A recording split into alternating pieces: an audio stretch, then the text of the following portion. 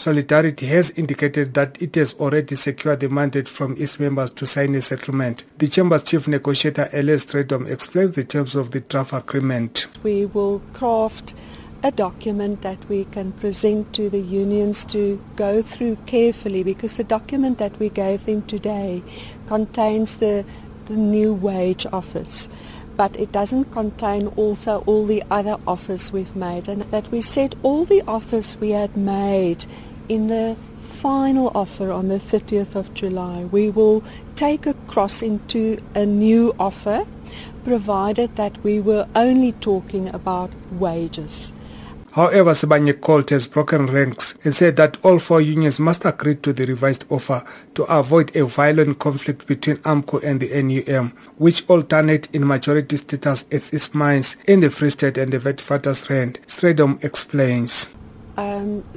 In their case, the numbers as regards to the two biggest unions are very close, and it would be preferable that they have one agreement with all four unions. If you don't have that, ideally, you could fuel inter-union rivalry. And so the key focus for Sibanye is, and rightly so, to have one agreement with all four the unions for the sake of peace and stability in the workplace. The NUM accused the Chamber of merely repackaging the final offer it made at the end of July, instead of coming up with a vastly improved new offer. David Sipunzi is the General Secretary of the NUM. Honestly, we are very angry because there's no significant mood from what the employers had offered initially. However, we said it's the members of the NUM that has to finally decide as to whether they take this offer or not.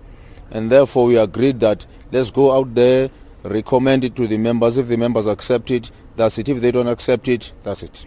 AMCU said the Chamber's revised offer is the same as the one that its members rejected in the early stages of the negotiations. Jimmy Kama is AMCU's chief negotiator. We are very disappointed as AMCU that, these employers are taking these negotiations in the manner in which they are doing, which is negotiating in bad faith, because now they are back to square one. So this is very disappointing.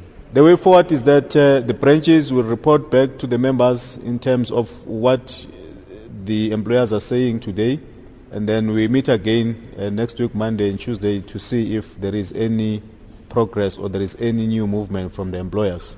A settlement may now be in the making at last for Anglo Colt Ashanti and Harmony Colt after marathon wage talks, but their counterpart Sibanye Colt is on a knife edge. Neither AMCU nor the NUM is the majority union at its mines. Any agreement that excludes AMCU or the NUM has the potential to trigger a violent conflict between the two bitter rivals. Frank Malo, SABC News, Johannesburg.